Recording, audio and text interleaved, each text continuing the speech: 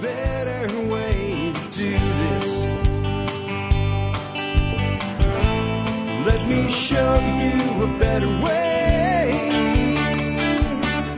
Hi, folks. This is Jack Spirko with another edition of the Survival Podcast. As always, one man's view of the changing world, the changing times, and the things that we can all do to live a better life. If times get tough, or even if they don't. Today is September 19th, 2013, and this is episode 1210 of the Survival Podcast. It's Thursday, and generally I'm running an interview today because things got kind of jostled around and what have you. There's going to be a standalone show, and as me, just me, and I'm going to talk about lessons in homesteading by taking a big step backwards. I'm going to tell you some of the challenges we've had this year and you know, how it kind of weighs on you when you've had such success in the past and you have to start over. I think it's a good show for people that are maybe frustrated because they look at what other people are doing and go, why can't I do that? And the answer is you can. Some systems just take time to get up and running. So I'm going to share with you some of my own struggles this year and how it's a trap where I start comparing, you know, this year to last year. A mature system to a young one, and how that can weigh on you, and things you can do about it, and what we're doing going forward. Before I do that, though, let's go ahead and take care of our sponsors. Sponsor of the day, number one today, Backyard Food Production. Marjorie Wildcraft is awesome. Let me just put it that way. If you want to know how to turn your backyard into a food production machine, you need to get her DVD series called Growing Your Groceries.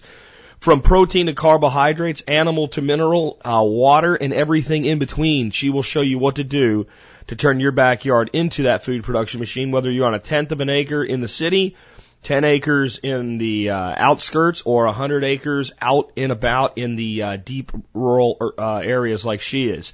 Anything in between, these things can be scaled up and down to meet. Check her out at backyardfoodproduction.com. Best way to get to her, though, really for all our sponsors, but especially for her, come to the survivalpodcast.com and click on her banner. She's got a special deal for all TSP listeners, and you won't get it unless you go through our link. Additionally, if you are a Support Brigade member, you get an even better deal, so check your benefits section before you buy from backyardfoodproduction.com. Next up today, Fortress Defense Consultants. It's completing what I call the triangle of gun operator efficiency. 3 things to gun operator efficiency. Good weapon.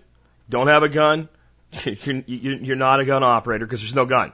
Ammo. Good quality ammo. Lots of it for training and lots of it if the shit hits the fan and lots of it for putting food on the table. You got to have ammo. Gun, no ammo. Expensive club, possibly a barter item or something you can pawn for a little bit of money, but it doesn't really do its job without the ammunition to go in it. And the completing factor, the one that's most overlooked, is the operator himself. You need training for that.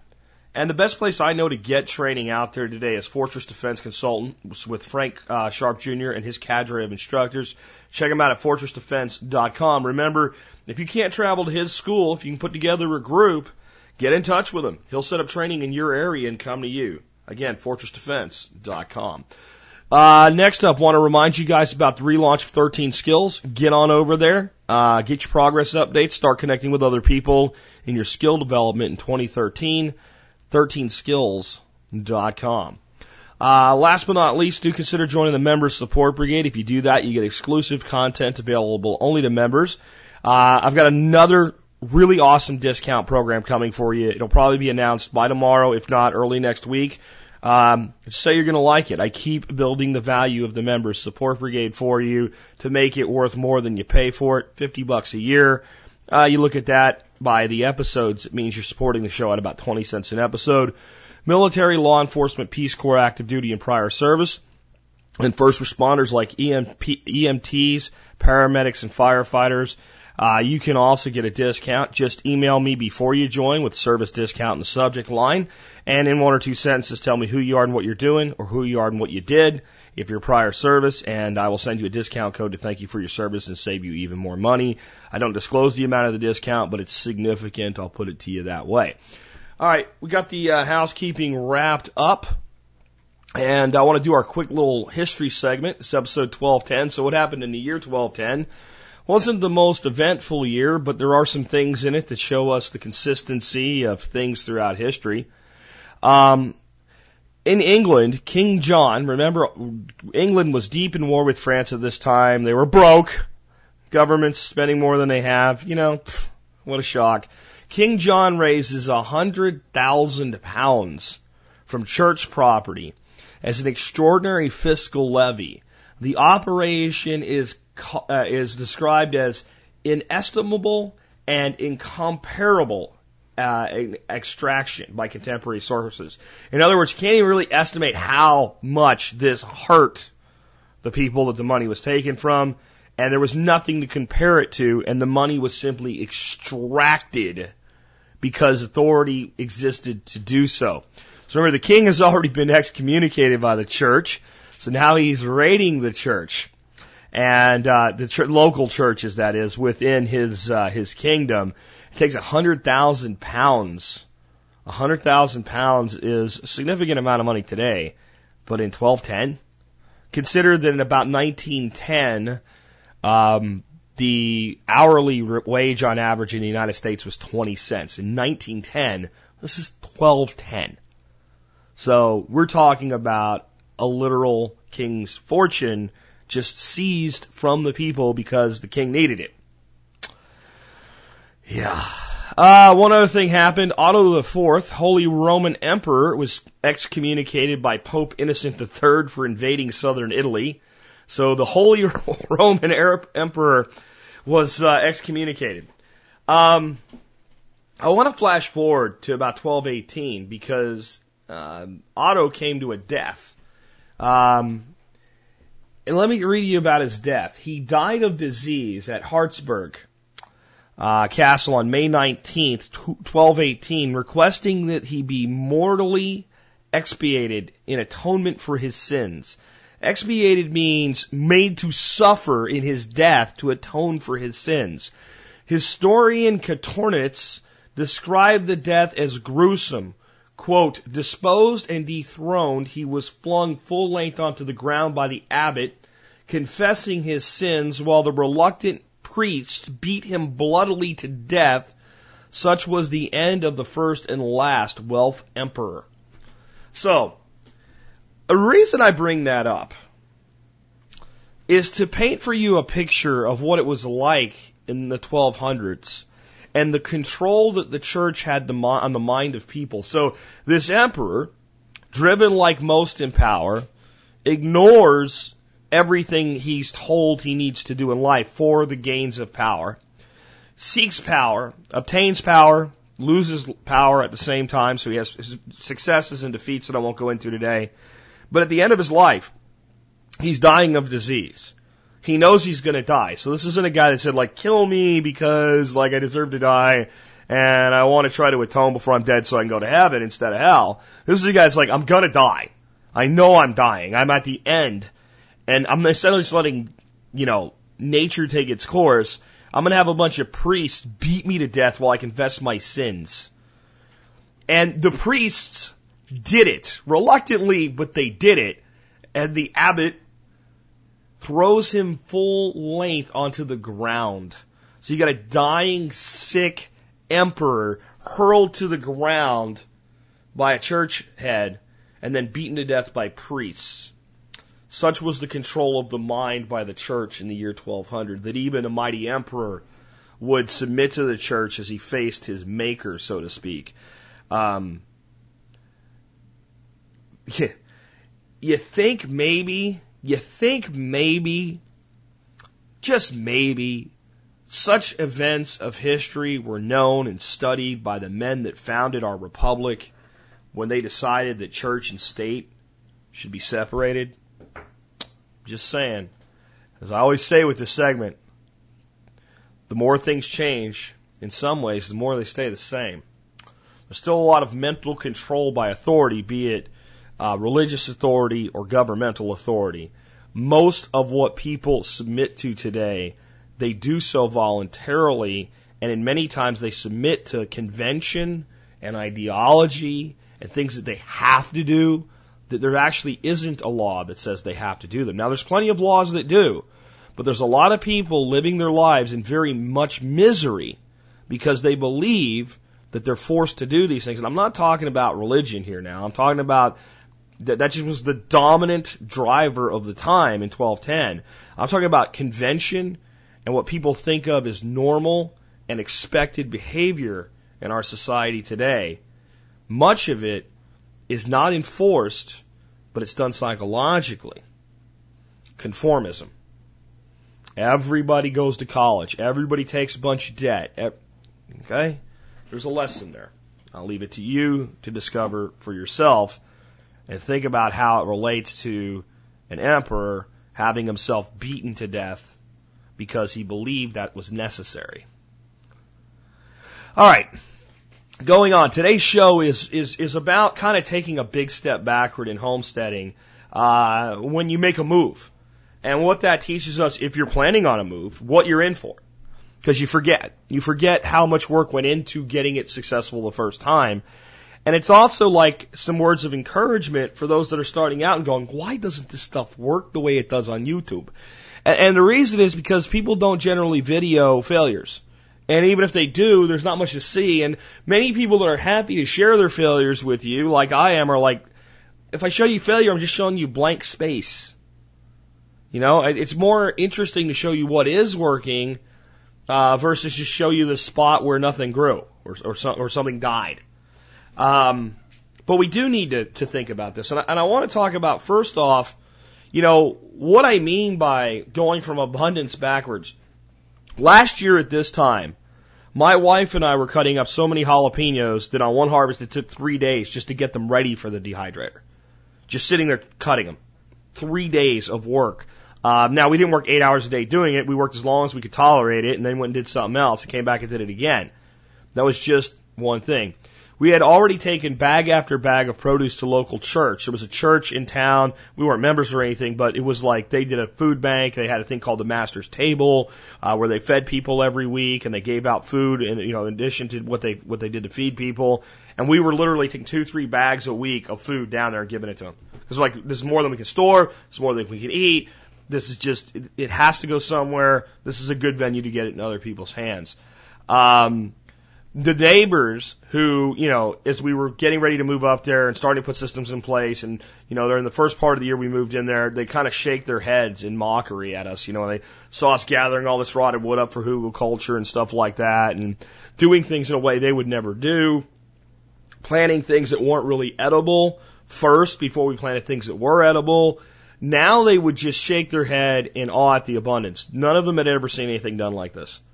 They would just stand there and look at it. And I mean, we hadn't even really got into the perennials yet. We had just started to establish the perennials. This was mostly annual production. And we did this in a rocky, granite-ridden ridgetop. No one thought we could do this. Like, everybody there that was gardening was doing it with some sort of container gardening. Nobody was really growing anything in the ground or even raised beds. And we did it. We brought in heavy equipment to do it too, and that was something that, you brought in an excavator to put in some garden beds. Well, yeah, consider the location. Some of our results, we had over 1,000 peppers for the jalapenos from 24 plants in one harvest. And that wasn't like the big harvest. We had plenty of harvests, but toward the end of the year, in a big harvest, 1,000 peppers off 24 plants. We got 25 watermelons from 1 4-foot by 10-foot bed. We had trees that they said, you can only grow these like zones 2 to 5. It's too hot down there. Surviving in a rock and granite in zone 7 with 100-degree days and beginning to flourish. But as most of you know, my wife wasn't happy at the time. She was happy with where we lived. She had really come to love the place, love the home, love what we had done to it. It was very transformational for her. I think she needed the time because she had just left work when we finally moved, and she needed the time to read and reflect and separate herself mentally from a conventional medical society that she had been part of for over 20 years and basically had been brainwashed to believe everything drug reps and doctors said. And that separation from, the main, we lived remote and not having the family around and everything was good and a great growth thing for her. She got much more into, let's get animals at some point. Let's do this stuff. And she would come out and harvest and work with me. And a lot of the things that she really wasn't interested in knowing about, she grew with that and she loved that too. But the separation from our family was just more than she wanted to deal with. And I could just tell she was miserable. So it was about a 2-year journey, and we made a decision to come back to Texas. And today we're doing a new challenge. There's a lot of work we've done. The foundation is really set well for next year, but this year's been tough, and today's really about what it's taught me. And the reality is when you go from that kind of abundance to starting over, especially in a harsh environment that's been, not to see, like when we moved to Arkansas, that place was harsh and needed a lot of help, but it had never really been harmed. Like there was a piece pushed out, and that piece was damaged to put the house in. But it kind of cut in behind this other place that had just been kind of cleared, but it never really been bulldozed or damaged or hurt. It hadn't been abused agriculturally. It was pretty, nutrient deficient with organic matter, but it hadn't really been harmed. So then we move here and the land has been hurt multiple times. And it's a harsh environment. We've got shallow soils. We've got, ocean floor caliche bedrock. In some places a few inches, in other places a few feet under the surface. We've got soil that has amazing potential, but right now, in the words of our guest yesterday, he was right when he said it's dead. Right? And we're trying to bring it back to life. And we've had some successes, but this year is not like last year. This year I'm getting enough jalapenos here and there to make some salsa or to make some guacamole. Not even enough to do my patented peppers with bacon on the grill. If I want to do that, I have to buy them, and the ones this time of year, I don't know why, but this time of year in the stores, they're crap. Right? So I went from, just pulling squashes and pumpkins and tomatoes and sweet peppers and watermelons and cantaloupes and just ungodly amounts of food. Cucumbers, just like you pick them and the next day you're like, where the hell did all these new ones come from? So we get a few here, a few there. But the sorghum did great, and that was kind of a trial just to see how it would do. And the amaranth did pretty good. But those are just some things that we were doing to, I'm cutting down whole amaranth plants now and throwing them in with the chickens and letting them strip them bare. And we put in all these great gardens and stuff. And we do have some successes. I don't want to underplay some of the successes, but it's not like last year. A lot of weeds came up in the pathways. I should have done those differently. I should have cardboarded them, but I was running a workshop. I wanted everybody to be able to see everything within 3 days, so we couldn't get the materials. So I'm like, we'll just deal with it. We didn't get the drip irrigation in time, so I ended up watering conventionally. That encouraged a lot more grass to grow on the paths. We're now ripping the paths back out, cardboarding them, putting them down, getting the beds cleaned up. We'll probably have to not do as much with fall gardening as I would like to, because all of the beds need to be remulched and papered and set up with drip irrigation before I get deeper into the perennials that I want to put into that system. All of that weighs on you. And I want you to understand that the reality is it's a lot of it's psychological. This is true for the new person, and it's true for the person that's taken that step backwards to a new property and starting over.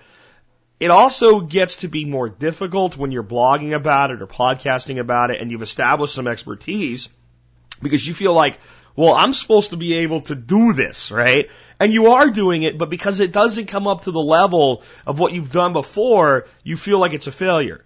The other side of that is, for people that are doing it for the first time, because it doesn't come up to the level that somebody else did, they feel like it's a failure. It's not a failure.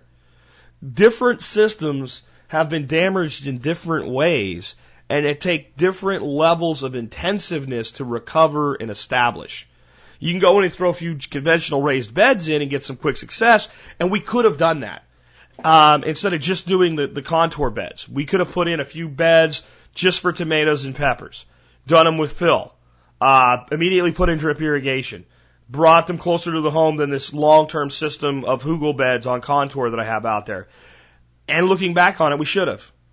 We really should have. I should have went down to Home Depot, bought some 10-foot sections of 2x8, and put in some conventional raised beds, went down to the Silver Creek Materials, got the best quality fill dirt they had, filled them up, put in 4, 6 of those, spent a few $100 on it, and done our conventional gardening in those beds. Now, will I be able to do everything that those beds will do and more with this system by next year? Yes. Might I still put some in like that anyway? Yeah, because there's certain things and certain crops that a flat, straight bed gives you some advantageous things in doing, and being able to monitor it, keep it closer to the home, and because I want to dedicate a lot of that to perennials and larger plantings, things that get shaded out might do better in those systems. So I'm currently like, where exactly do we put some raised beds like that? So I could have made my life easier, but I got like a dog-headed determinedness that this is the thing to do now. And it worked out, and there's two things in there right now that are blowing and going that I'm really excited about. One, I've got Japanese purple sweet potato growing underneath some sorghum like I have never seen before in my life. And that bed, when ready to harvest, I guarantee you is going to produce an abundance of sweet potato. And Jerusalem artichoke. The Jerusalem artichokes are amazing. They're 8 feet high, going like crazy, whole bed's full. I tried to polyculture them with blackberry, which seemed like something that, would compete with each other. They killed blackberry.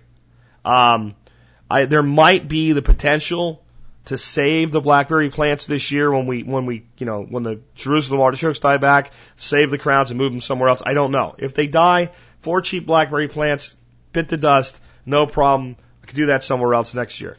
So those are big successes. And the flowers on the Japanese sweet potato right now are really pretty. So we have these, the sorghum booming, the amaranth booming, so some things did well. But most of the peppers got shaded out. My one bed that I really managed for jalapenos, you guys know the story if you've been around, got hit with hail and just ravaged. Only 3 of those plants made it. And I kind of just got depressed, and I didn't really even take care of those. And they've survived, and now they're starting to even really, because the heat's breaking a little bit, they're starting to kind of pick up. And I might get a few big harvests off of them, but it's just not the same. One watermelon plant has a huge watermelon on it. All the rest of it got tore up. I think the people that were here before were like growing squash bugs as a hobby. I mean, squash plants usually got hit hard with squash bugs, but I mean, this year, like a squash would get like 2 leaves on it and would just get eaten to the ground by squash bugs. And I had vine borers in squash vines that were only 2 inches long, killed before they even got started in the early spring when they're not even supposed to be out. I mean, it was just on a lot of levels a complete failure. And that helps you in so many ways. Because what happens is somebody emails you a question about a problem. You're just like, all you got to do is this, this, and this. And it's not that the answer is wrong. It's that you present the answer as so simplistic and so simple that you're doing the person asking the question a disservice. Because first of all, it may not work. And this is something that I've always known and I've always tried to caution people with.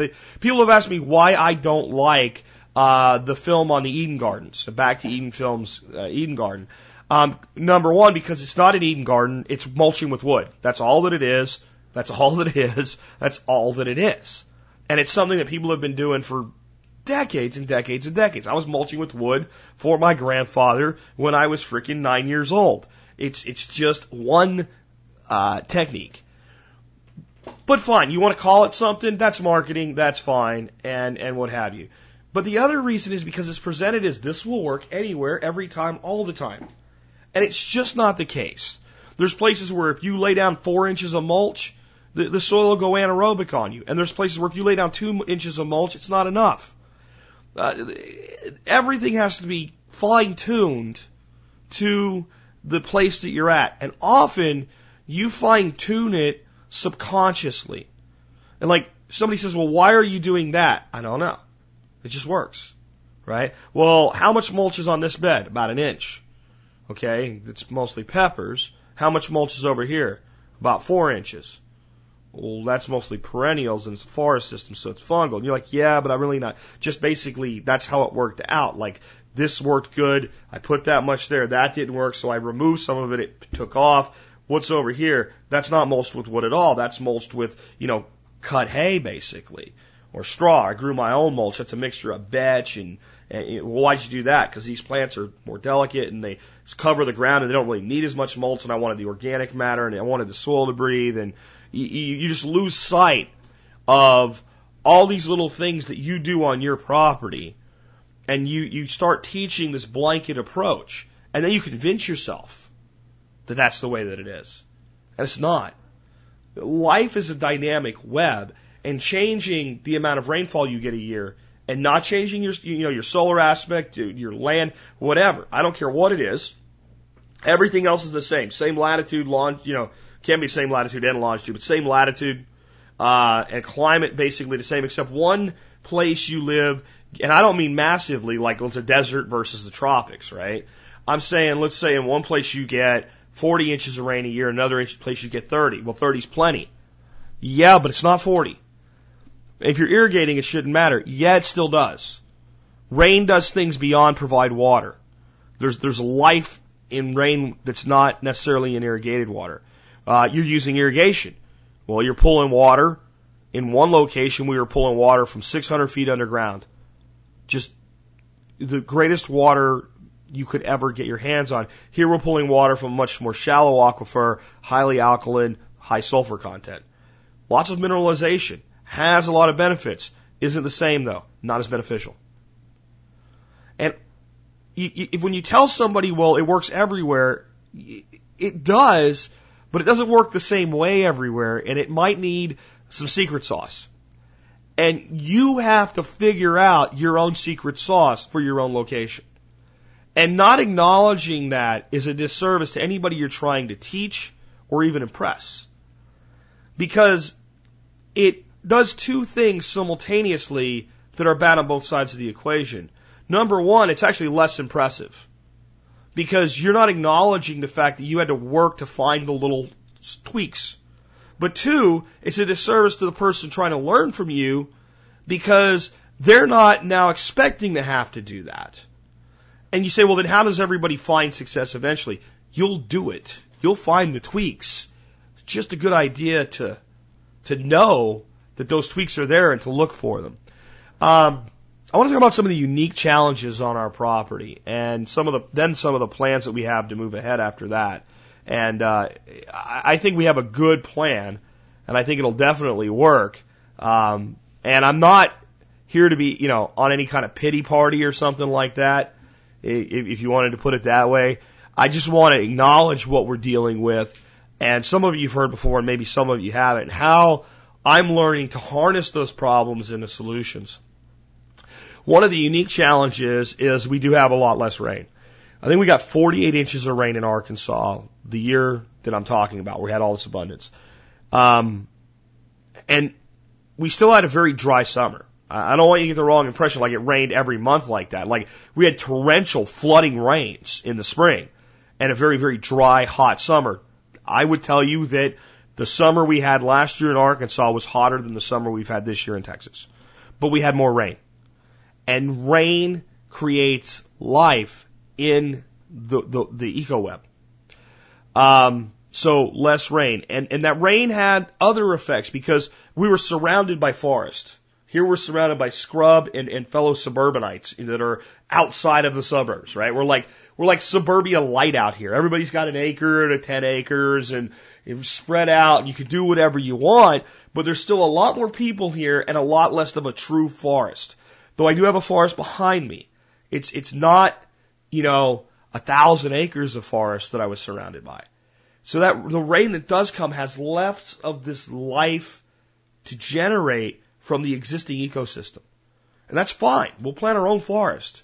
But it's important to acknowledge that so that you understand why something might not have worked as well here as it did there. And rain is a big part of it. And in some ways, we have less soil. And what I mean by that is, in a lot of ways, this is easier soil to work with. It's black. I didn't have any black soil in Arkansas. Every black piece of soil in Arkansas was either in the forest, which I didn't want to disturb and take away, or I brought it in, or I built it. The soil was mostly white and orange, right? Clay and silt and silica and granite. And you couldn't get anything, like that's what the same is. You couldn't get a pole in the ground there and you couldn't hear. But when we brought heavy equipment in, digging down 2 to 3 feet wasn't hard. So there was a lot of rock there, but it wasn't, except in a few places where it outcropped.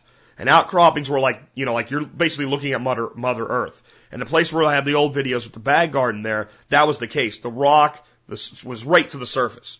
But a lot of the other property, you could dig down 2, 3, 4 feet before you hit that bedrock. It was just chunk rock. And an excavator pulls chunk rock out like nothing. Where here we have places where we dig down 6 inches, 8 inches, and you're not looking at a piece of rock, you're looking at a slab of rock. So hydrating this soil is a bigger challenge. But the soil itself is a better organic based soil. So it's this thing where it has this amazing potential, and a lot of that initial slab is chunky, cracky, high calcium ocean floor. And if we can get things into those cracks and crumbling it, we can actually convert it into soil. We can build soil massively. And in some ways we have more to work with, in some ways we have less. The biggest challenge is the water reserve. It's hard to hold a lot of water when you're only looking at a foot of dirt, compared to holding water in 6 feet of dirt. Very, very important that we understand that. Damaged land is just harder to work with. Has man done something, or has some natural disaster done something to truly damage the land? And the answer here is, in many ways, yes. This is old rangeland, so it was grazed with cattle for decades. Now, this is going back to the 50s and earlier, before that's the case, but this was basically nothing but free-range cattle country, and it was never managed. It was just grazed. Part of it was actually, for a while, a mobile home park. And that's like my west pasture that's really in bad shape. There were several mobile homes there at one time. It was before my house that I live in was ever built. Those went away, and the guy that built this house acquired that piece of property along with the other 2 acres and turned it into a 3-acre property. But when he put this house in, anything that didn't look the way he wanted it, he just hit it with a bulldozer and moved it. And then he did no management. He wasn't organic in the things that he did. He didn't really grow any food, from my understanding of talking to the neighbors. And if there were fire ants, he threw down fire ant poison. And if he needed the grass to be greener in the part that he wanted to be green, he threw down fertilizers. And, eventually he didn't even care about that anymore. And it just kind of wasted. And then a family moved in that were fundamental LDS. So this is the fundamental Mormons. Polygamous, from my understanding, at least that's the guess. The neighbors really weren't sure. But a couple of women, one guy, like 12 kids, and they made a go at being organic. All the products they left behind were organic. They put in those garden beds that were just a disaster, but they tried. They brought in goats. The goats were not controlled. They were allowed to free range graze, and they took that damaged west pasture and they made it even worse. But they did leave behind some residual fertility. But they really kind of they did everything almost right, and that actually did more damage.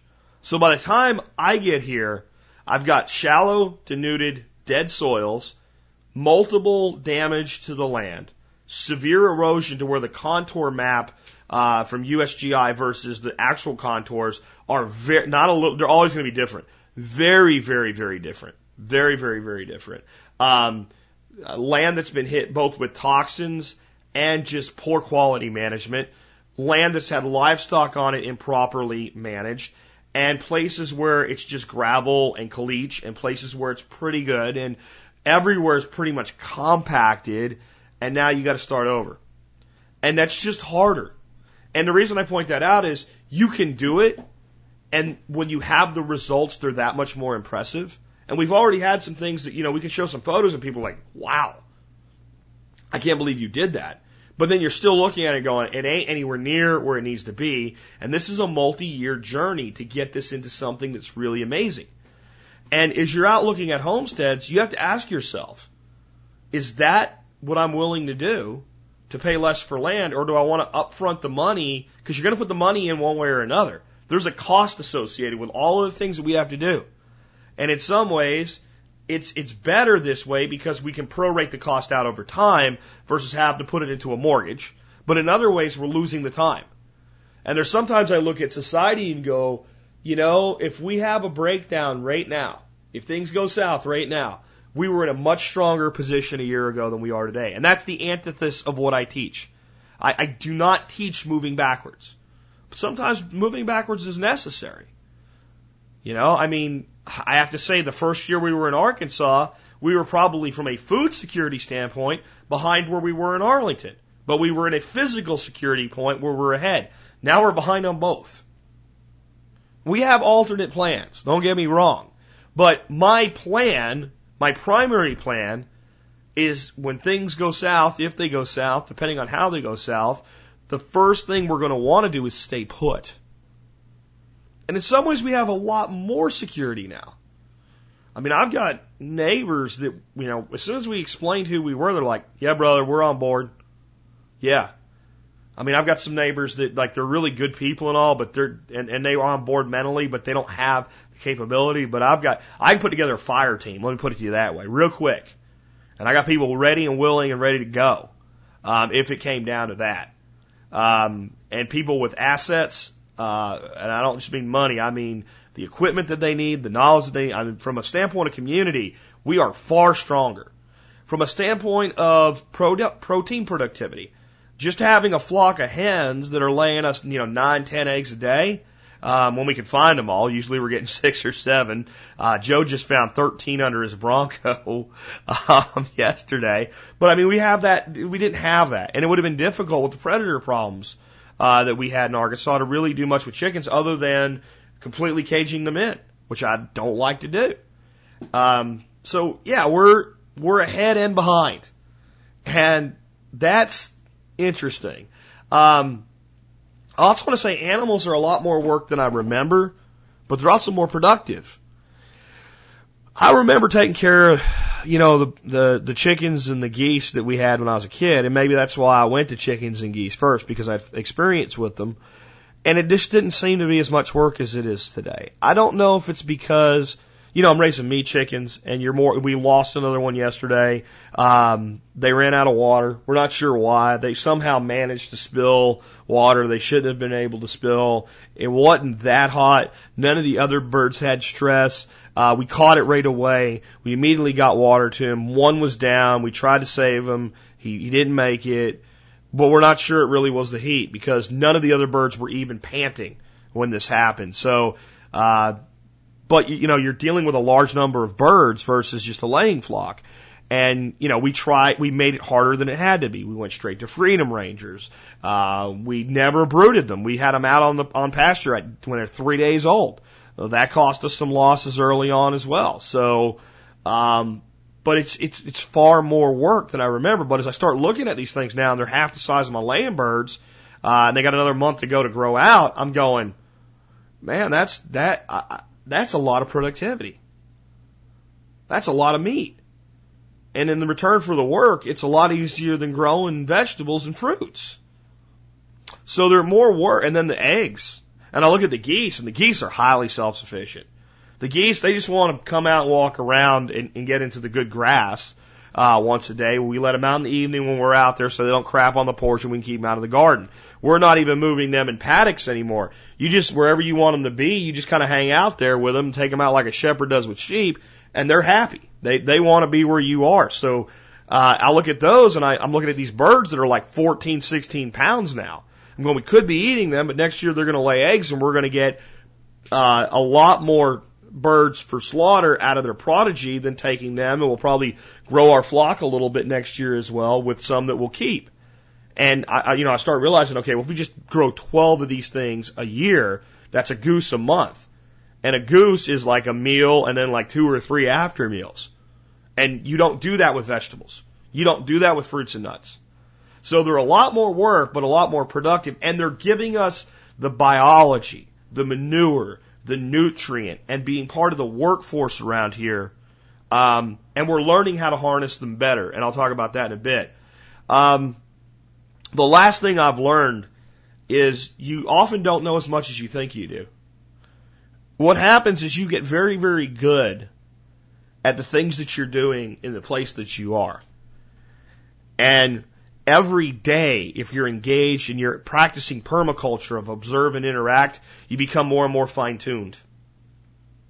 And I liken it to, when I grew up as fishing, I was very active as a trout fisherman. Not so much with flies. I did a little bit of that, but spin fishing. Streams, creeks, rivers, things like that. And when you start out, you can get some fish. And you study and you learn from others and things like that, and you're pretty good. You can bring home a stringer of trout. But in time, because, when everybody else is off doing something else, you're taking all your time on those streams. You end up starting to read little ripples in the water. You know there's a fish there. You have these little pockets that you can see. And you take that little light, ultralight spinning reel and that bait without even a weight on it. It's just a mealworm and a light line and a hook, and that's all the weight you have. And you don't know how to flick it, and it just goes in, and somebody watching you do it, it's just like, how do you do that? And it's just because you've done it every day. And you've gotten very, very good at that. And then, a couple of years later, you find yourself on the bow of a boat in Florida trying to skip a pinfish underneath the dock. Hole's bigger, rod's bigger, there's more weight there. It should be easier, and it is once you learn the techniques, but you end up with, and the pinfish is knocked dead off the side of the dock, and you got to put a new one on. You're trying to skip it up under there for a snook. And it's the same, but different. And you haven't fine-tuned the memory, the observation, the motor skills to this new reality. And then you realize, I'm not as good as I think I am. And it's a very good thing to realize. Because number one, you realize if I did it there, I can do it here. And you actually become better. You become better as a student, and you become better as a teacher. You become more developed as a full human being. It makes me think of Masanobu Fukuhara when he said, farming is not about, and it's a paraphrase, not about the cultivation of plants, but the cultivation and perfection of human beings. And if you're going to do that, you can't just stay in one place. You've got to challenge yourself. And you can challenge yourself in one location by doing new things with it. And those will be your failures. And what you start to realize is the more success you have, the more comfortable you are with failure. The reason I'm not comfortable with the failures this year, or the lack of success so far, is because there's not enough corresponding success. Right? If there was a lot more abundance going on, the failures that are there would be a lot, less meaningful. So, biggest lesson this year, you don't know as much as you think you do. And it does develop you so much as a human being. And that adversity makes you more prepared for when things go wrong. Because as we know, that's why we prepare, because things do go wrong. So my plans moving forward. Number one, I want to get the Food Forest mainframe established in the spring of 2014. I'd love to have Jeff Lawton here. I've sent a couple emails to him without hearing back. The guy's busy as hell. I almost feel like it would have been best if I would have just found myself an excavator and just done it with my own knowledge. And I'm thinking about running my workshop in spring 2014 with Nick Bertner, who studied under Jeff, if I don't hear back from Jeff soon. And I don't think I'll lose anything by doing that. But one way or another, the mainframe swale systems are going in. It's happening.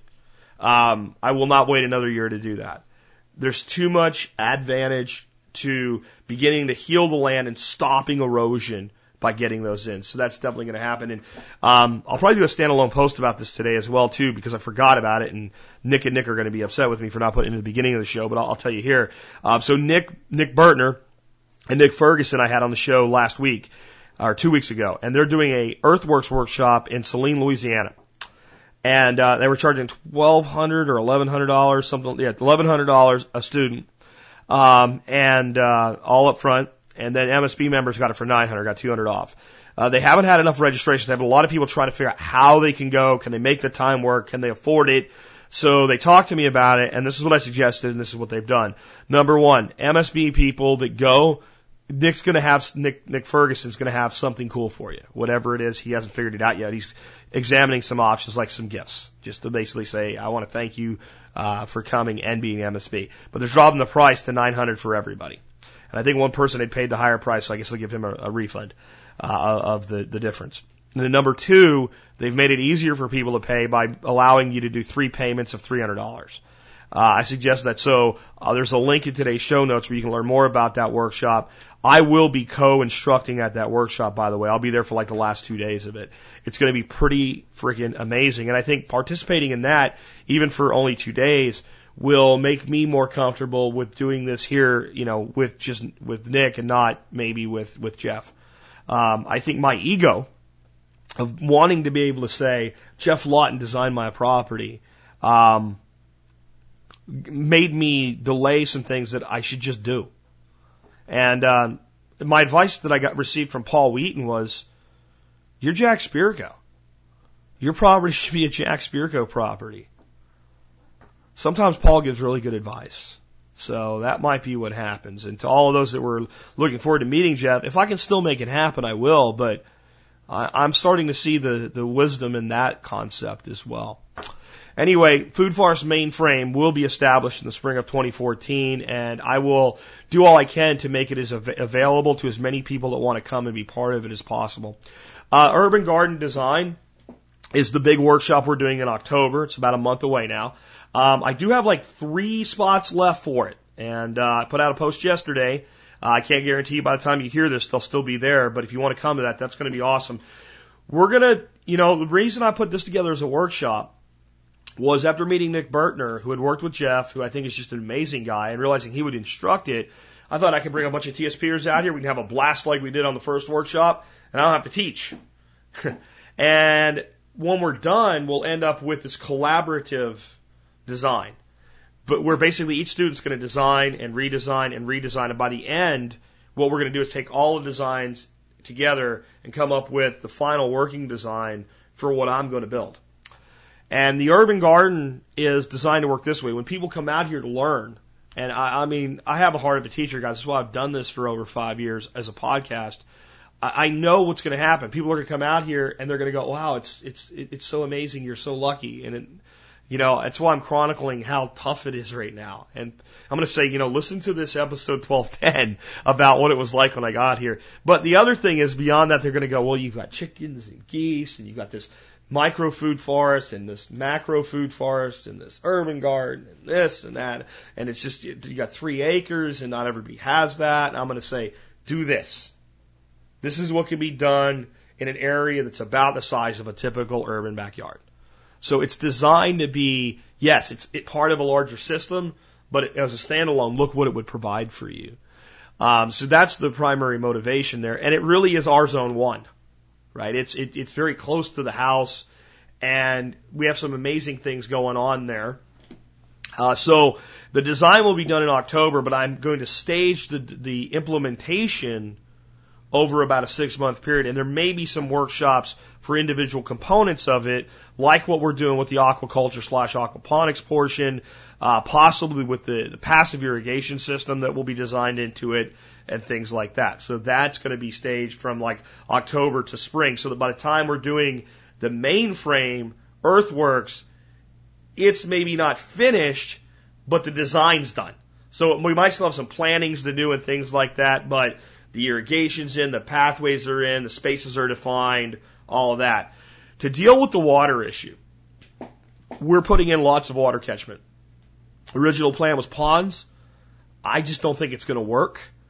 I think maybe we could put in some raised ponds. I have some ideas on how to do that with liners and do some interesting things with those, but we're not going to have the passive gravity feed of water. Just can't do it. Can't really dig down and excavate a pond here with what's under the ground. No large ponds. So first thing is rain catchment. So we've been working on it. We've now completed a 1,500 gallon water catchment system. It's up on 2 foot height elevation. It's above just about every piece of ground on the property, so we can move water from it anywhere. Though it's only 1,500 gallons, so you're only going to move so much. But it will allow for irrigation of the urban garden and some irrigation of the perennial hugel system that we're building off of the stuff we did earlier this year. We also put in rain gutter on the other side of that building, and it will be real easy now to put in a second 1,500 gallon or possibly this time 2,500 gallon tank to route overflow and things like that too as well. So I think we're getting close to skinning that, but I'll get some video for you guys maybe this weekend of the system finished, and hopefully I'll get a chance tomorrow. We're hoping we have like a 50-60% chance of rain, and if we get rain, it's supposed to be heavy. So we might even end up with full 1,500 gallon tank of rainwater, because that opens up what I talked about yesterday, where we're able to take the water in the pond system. We have about a 1,200 gallon pond system now made up of 3 stock tanks. And like today I went out to like charge the ground up, and I took about 300 gallons of water out of the one pond, just hooked up the hose to the valve that recirculates the water, and then opened the valve up and used the hose and watered in that whole area. So even though a lot of material, sheet mulching and things like that will be brought into the urban garden space, I'm infusing it with life from the ponds. So the plan is not for the 1,500 gallons of water in the rain tank to be used straight as irrigation most times, but for it to recharge the aquaculture system, and the water from the aquaculture system to be used for irrigation, which opens up a whole new dynamic of life. And that starts to deal a lot with the lack of biodiversity here and infusing life back into the system. We've also played around with different ways to move animals and paddock shifting the animals and things like that. And the reality is I just need to accept the fact that there's rock everywhere here. And pushing electro-fence netting into the ground is difficult, if not impossible.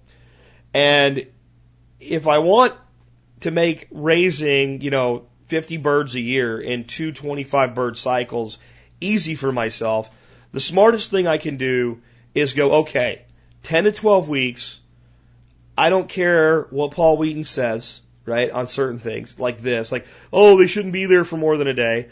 Well, I could set up, 5, 6 paddocks for those meat birds, and I could have them in each paddock, like the first one, I can have them there for 3 weeks. They're little. They don't do as, first of all, you're going to have them in a brooder usually for 2 weeks at least, minimum. People say 3 to 4, I did it with 3 days and we did okay. So 2 weeks.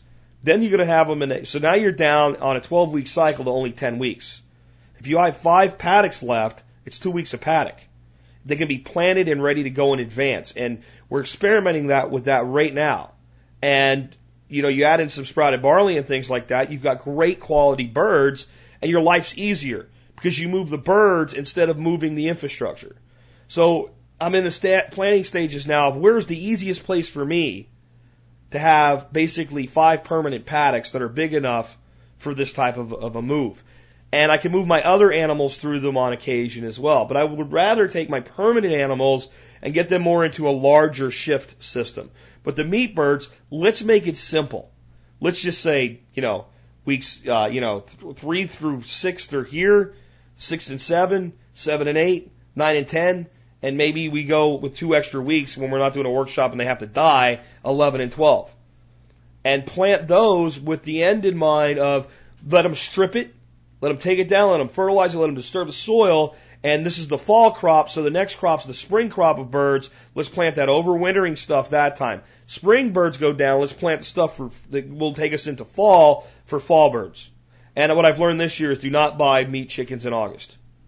It made my life harder, but I tried to do it to get them to be part of this workshop in October. I'm glad that we're going to do it. We're going to have great chickens, but a lot of birds died that wouldn't have died. Had I bought those birds right now and been slaughtering them in November instead of October, I would have far less losses, I'm sure of it. I'm sure of it. And I would be able to do it the way I want to with minimal brooder time. And I have some ideas on that as well. So birds need more protection early on, so we can design the paddock system with greater shelter for the first few weeks and then as you move the birds out, and time the weather on both sides of the year to the weather that it's easy for those birds to accept on both sides of it. These are things that you can't learn without making the mistakes. You can learn if somebody else has already made the mistakes and is willing to teach you, but the reality is your mileage varies and your results will be different, and we've learned that on this site. And that is specific now to this site. Now you could take that and shortcut your own learning, but you're still going to have to secret sauce it. You really are. So the 1,500 gallon water catchment done. Easy, adding, because the gutters were a pain in the ass with this thing because of the way the barn's built with the overhangs. And I just got Joe and a local handyman and paid the guy that knows exactly what he's doing with something like this and said, here, get it done. And I should have done that earlier. We'd already had the water there, so that's done. Adding another tank now is simply set up the platform, put the tank on it, plumb in the water.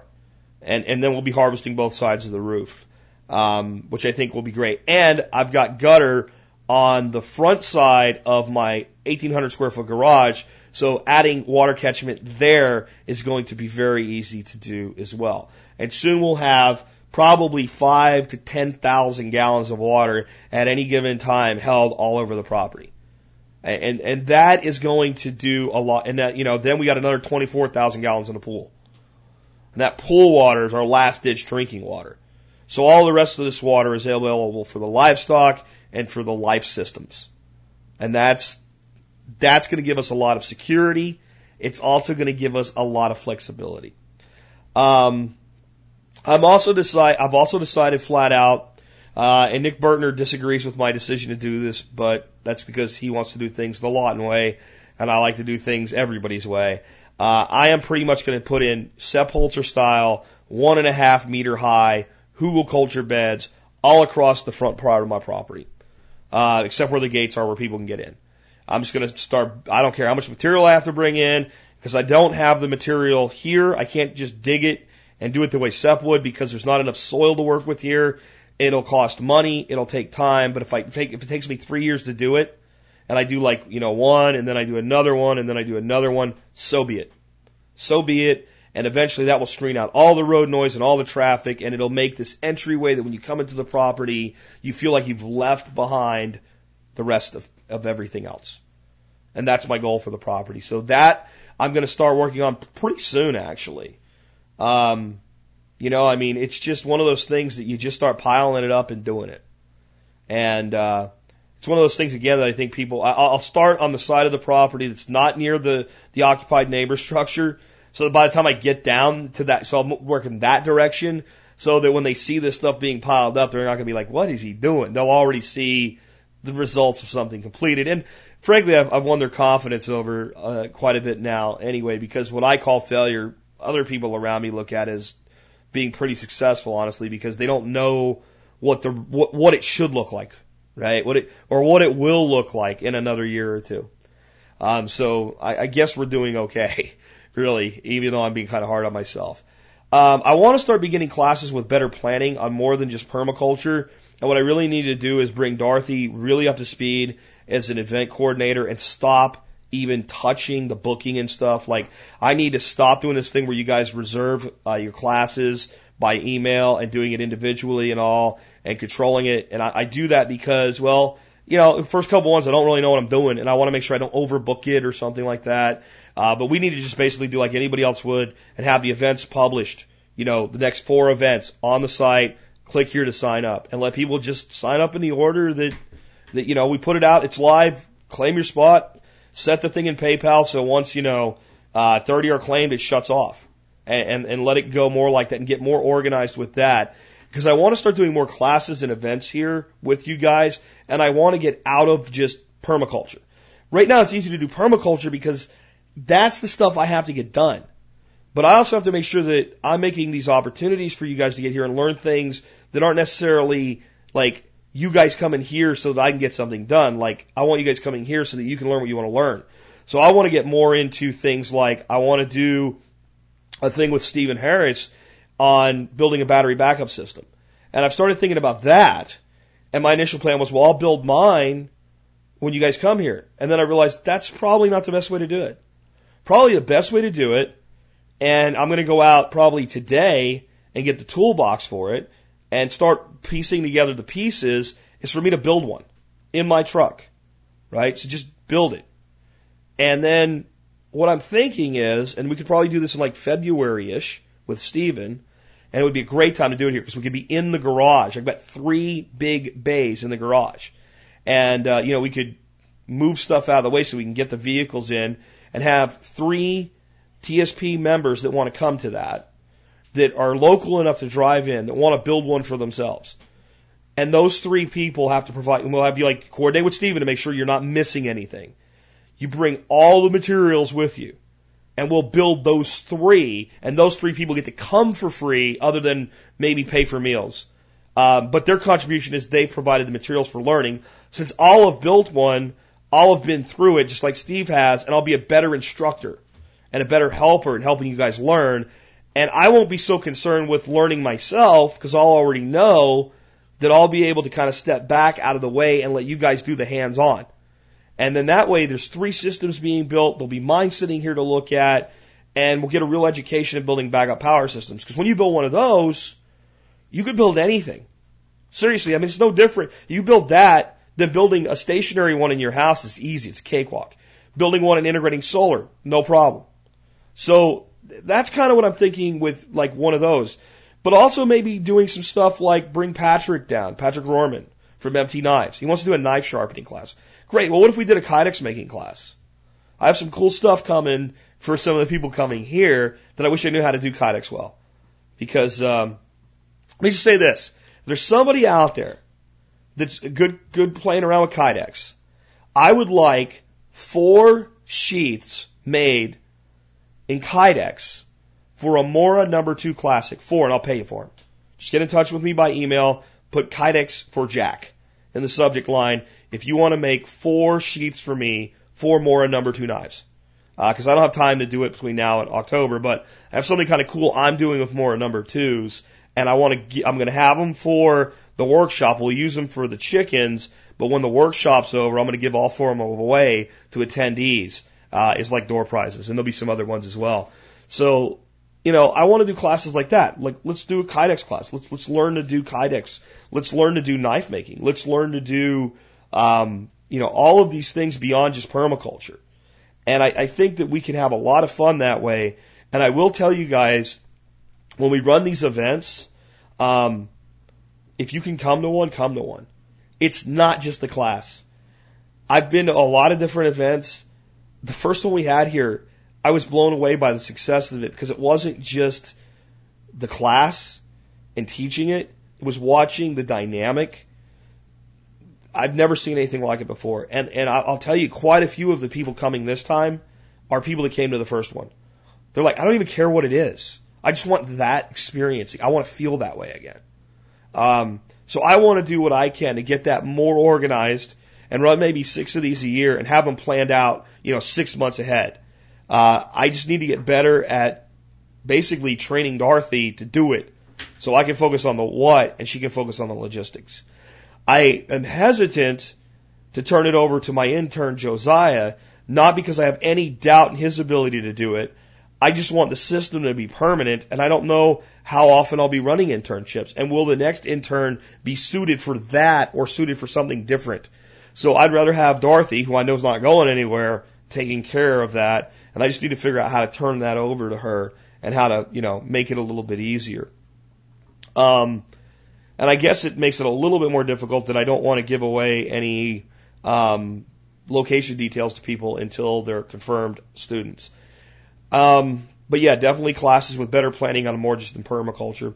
I'm also going to work really hard to increase composting on the property. We need to get worm bins in. We haven't done that yet. It's just one more thing to do, on the classes, I might do a class, a workshop that's nothing but beer making, mead making, and wine making. And showing you guys how the kegerator works and all that other stuff and brewing partial mash and full mash. And I think that would be great. And I know like a lot of people are like, I don't want to go to that. I bet you there's 20 people that do. So I need to start getting more diverse with that thing. Anyway, but I want to increase the composting on all levels. What made me think of that is, I need to get back into brewing like I used to, and that's part of why we put the kegerator system in, because I hate the bottle.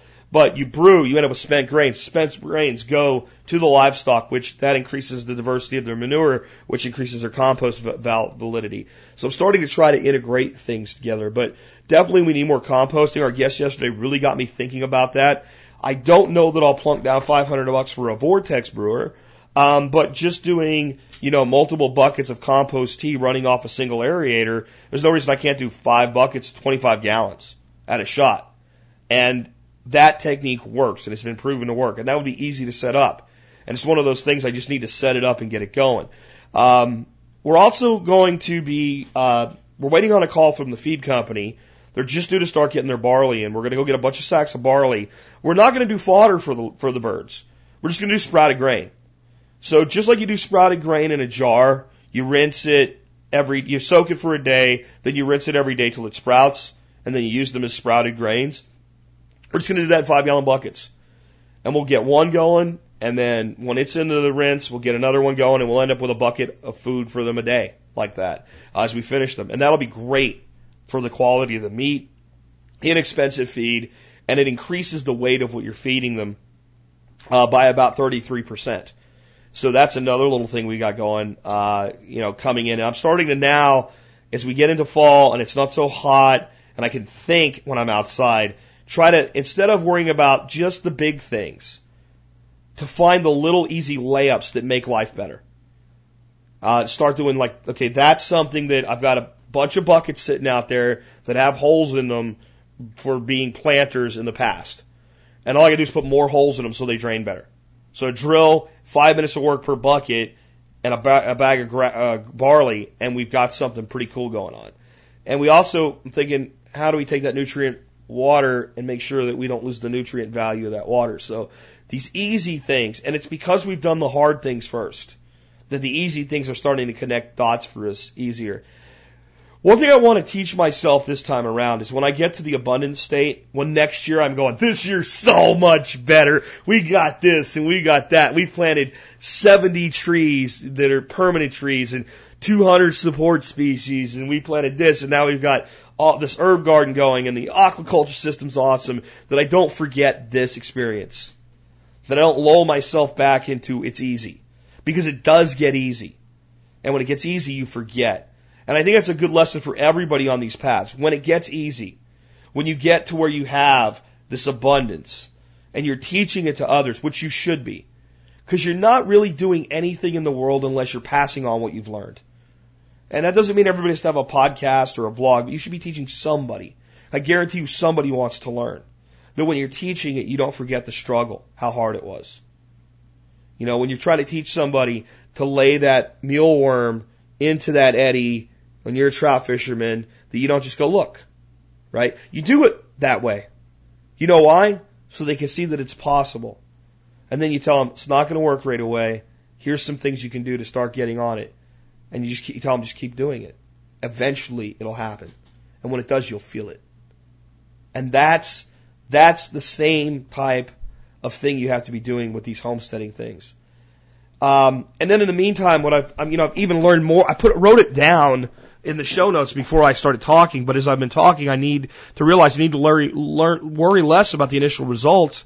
And when I start thinking about what I'm not happy about, but then I start saying, well, what did work? And I start realizing, we're going to probably harvest 200 pounds or more of Jerusalem artichoke. We're going to probably harvest 300 pounds or more of Japanese sweet potato from 2 beds. And I've just left them go. I've done nothing with those. And start actually appreciating more what does work and focusing less on what you haven't gotten done yet. And I think it's important for everybody out there. Because the reality is, it doesn't happen overnight. It's not going to happen overnight. And it hasn't ever happened overnight for anyone. And when it does seem to happen overnight, it is 2 things. It's 2 things. It could be like what I did for Patrick with empty knives. And what I'm going to do soon with Project 20. And I haven't told you what it is yet, and I'm sorry, but there's some other things going on. People look at that and go, oh my God. Look at that overnight success. But it was 5 years of cultivating social capital to where I had enough buy-in from you guys because I had earned it. Not because I'd sold you on it, because I earned it. By consistently doing what I said I would do for you. And when I mess something up, coming back and going, sorry I screwed that up, guys. I'm sorry. And a lot of things when you look at a system move into abundance rapidly are because there were a lot of things done that you didn't know about. Or they were already in place when the person designing it got there. Trust me, you give me farmland in Pennsylvania in a year like this, and I'd be further along because the environment's easier. So many things are easier. You give me a place where I can dig a pond, I just bring in an excavator, just dig a pond. There's going to be a pond there, like now. Like I won't even, like it used to be where I'd be like, I don't know if the excavator's worth the money, and I'll find the money. I know the long-term reward of that. It's just going to go in. You get here and you go, well, I can't do that. So that looks so much more impressive, but it's because the property was the type of property where that type of thing can be done, and that makes a very dramatic, immediate impact on the ecosystem and the land as a whole. And there's other places where you have to use more subtle techniques, more creative techniques, and they take longer to play out.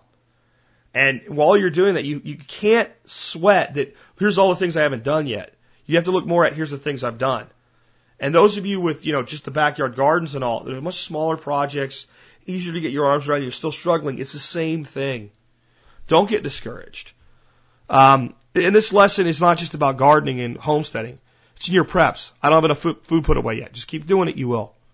I don't have enough energy redundancy yet. Just keep doing it, you will. I don't know enough yet. Just keep learning, you will. I don't feel strong enough yet. Keep building your strength, you will. I don't have enough confidence yet. Confidence comes through action. And that's the big lesson out of all this, that you can be the most confident person in the world, and at times you can still have your confidence shaken. It's psychological, though. It's not real. Do you see it for the shadow and the phantom that it is, and realize it just means there's work to be done? If you can do that, you can create abundance in your life anywhere, whether it be in your social capital and your interactions with the community, whether it be in business and success, whether it be with what you can grow and produce on a piece of property. You can do it everywhere because it's the same everywhere. And the challenges are unique, but they're also the same. When you can learn that, you can begin to give yourself permission to be creative and still have the confidence to stick to fundamentals. Those two things together are a great way to get on that path to a better life. And with that, this has been Jack Spirko with another edition of the Survival Podcast, helping you figure out how to live that better life if times get tough or even if they don't. It's in our food these days, it's on our TVs. Sometimes we forget that we are what we eat. I don't know the answer. It's like there's nothing I can do. It's the price we pay, I guess, when we follow all the rules. There's a better way to do this. Let me show you a better way. You don't have to be another face in the crowd. You don't have to live the way they tell you to. Make your own way and the others will follow. The revolution is you. Revolution is you.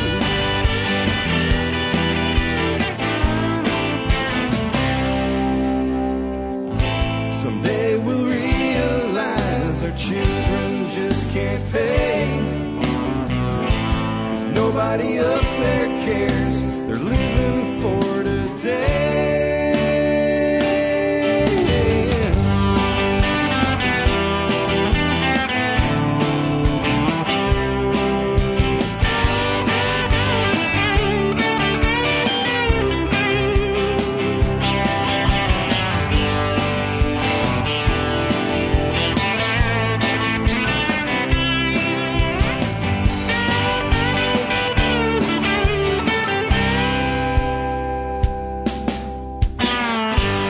You don't have to be another face in the crowd.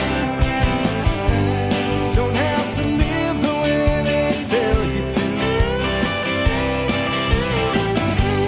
Make your own way and the others will follow. The revolution is you. The revolution